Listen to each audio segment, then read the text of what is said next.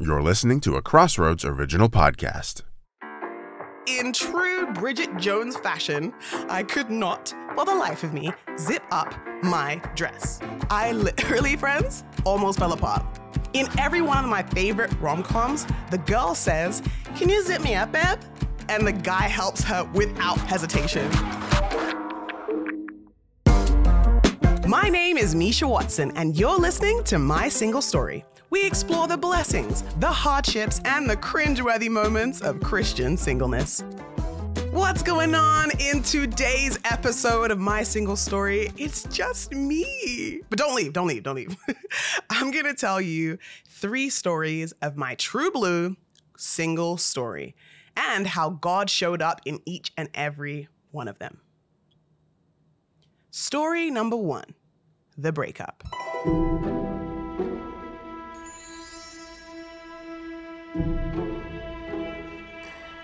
It all begins with a breakup, obviously. Quite a few years ago, I was in a relationship with a wonderful guy. He was, and probably still is, a devoted man of God. He is kind, fun, and a catch, like he was a cutie, like for real.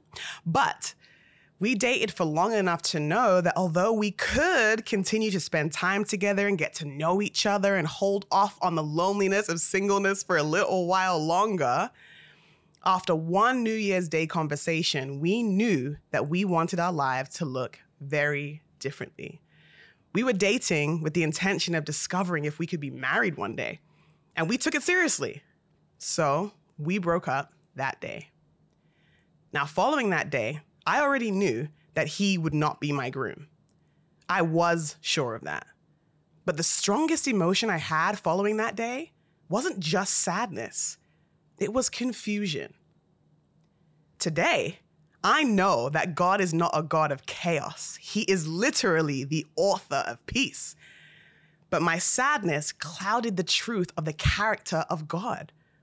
I built a fortress around my ability to hear from the Holy Spirit, and my fortress was held together with lies.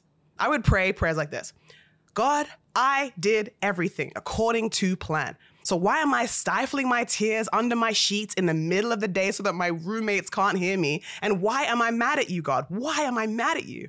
And I would pray, but God, when it comes to the video game of life, I've racked up all the points. I've done the single life. I've traveled alone and leaned on you. I've moved alone and leaned on you. I've racked up all the points. I'm not here to learn another lesson in patience. When will it be my turn? Yeah, I did not hold back. I did not hold back. So I'm heartbroken, not just for the relationship that no longer exists. I'm heartbroken because my hope tank is empty. When I was in a relationship, I could see the faithfulness of God. But out of it, it felt like I was way off course. Like things were no longer going to plan. Things were a mess. Like, what could God possibly be doing? I could not comprehend it. I'm like, how could this be part of the plan? Everyone in my life was so excited for me. And they said, oh, look at how God is blessing you in this moment. I was so confused. When I was dating the guy I thought I would marry, I could see what God was up to. But after the breakup, I was bewildered. And my happiness was in jeopardy. And the icing on top of the proverbial wedding cake read, "Here comes your 30th birthday." Yeah, after all of that, a couple months later, I was about to turn 30. So I'm heartbroken with a lack of hope, in total confusion of my future, and my joy is in jeopardy, but also I'm turning 30. Looking back, I'm so grateful that I prayed through my confusion and my heartbreak, because I know God heard every single prayer, and his Holy Spirit guided me through it so specifically in a way that was special to me. Jesus came to draw us away from the belief that we needed to do to receive his love, to do to receive his blessings, that we needed to clean up ourselves or our ways of thinking of him before we could speak to him or hear from him. when in reality, Jesus sacrificed himself so that we could be in relationship with him and be continually transformed by him and by his words. So I kept on praying the truth. And it went from my earlier prayers of, why am I losing at life, God? And where are you, God? To prayers that were just utterly honest like this. God, I love you. You are holy. I trust you. I have doubts about you. I look forward to my time with you. I am frightened of you. Your grace is overwhelming. I have not been honest with you. This is me being honest with you. Every day moving forward, I will be honest with you. That was probably a lie. I love that I'm your work in progress. I love that I'm your masterpiece. I love you. Amen. Look, I literally read that from my journal. That is like plucked out of the words I actually prayed over my life in that time. Both things are true. When you say, I love you and I trust you, but I have doubts about you. I look forward to my time with you. I'm frightened of you. Both things were true for me at that time. And so I just took my honest yearnings of my heart and my confusion and my growth to God. I am so glad I kept track of those conversations with God in my journal, because he was literally transforming my heart and revealing his character in every intimate moment I spent with him.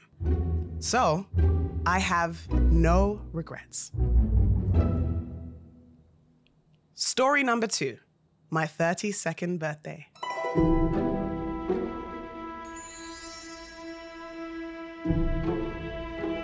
On my 32nd birthday, I had a headache all week leading up to it. I was so anxious about spending it alone in quarantine, another birthday where I couldn't celebrate with everyone who fills my life with joy. But also, lean in for this one, I had to attend a wedding, okay? So a seat at the singles table was on its way to me.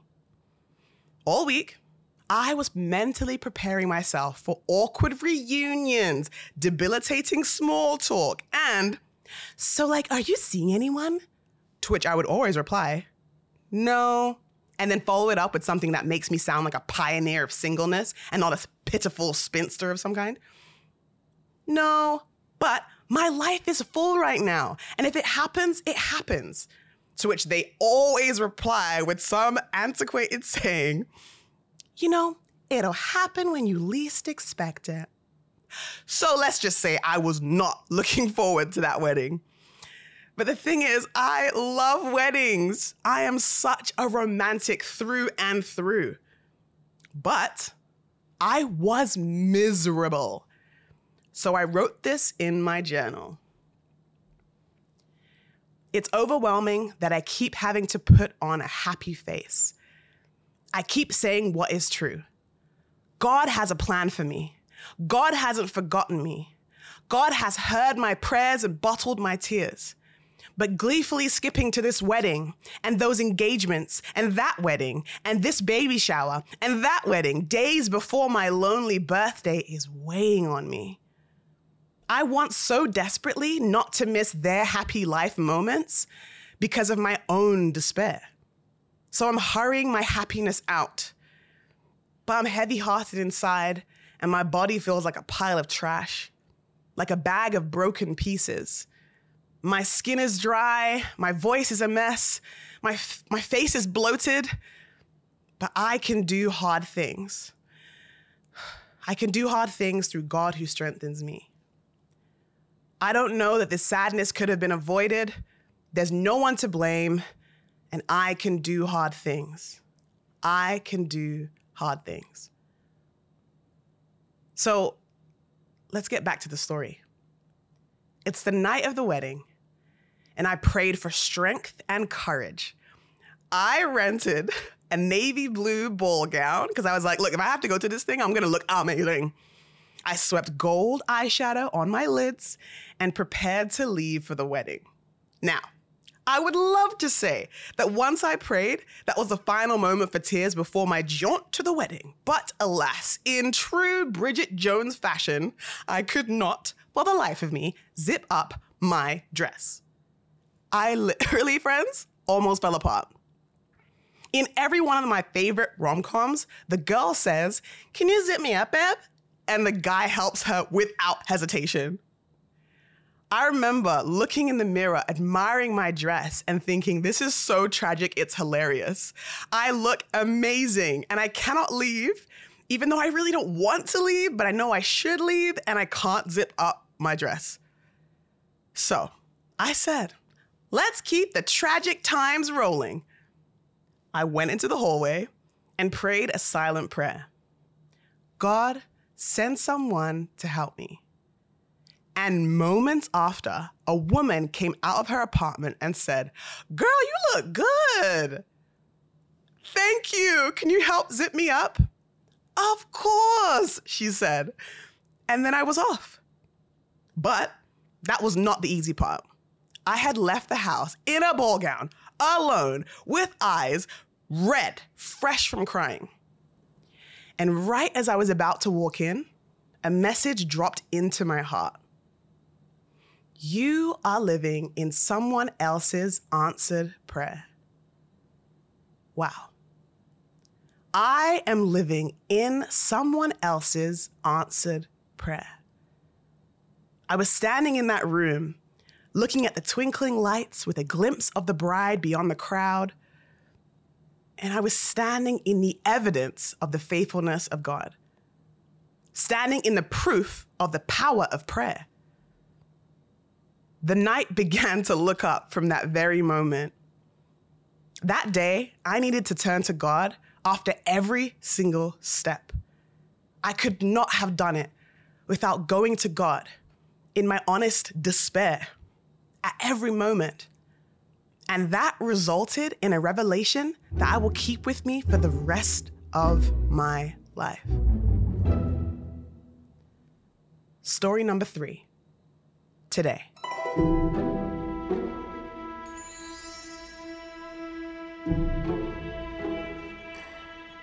Here's the thing, friends.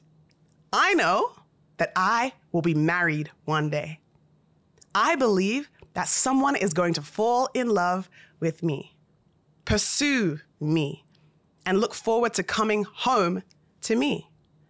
I know that God's timing is perfection. I know that God can not only handle my honest prayers, but He looks forward to hearing from me.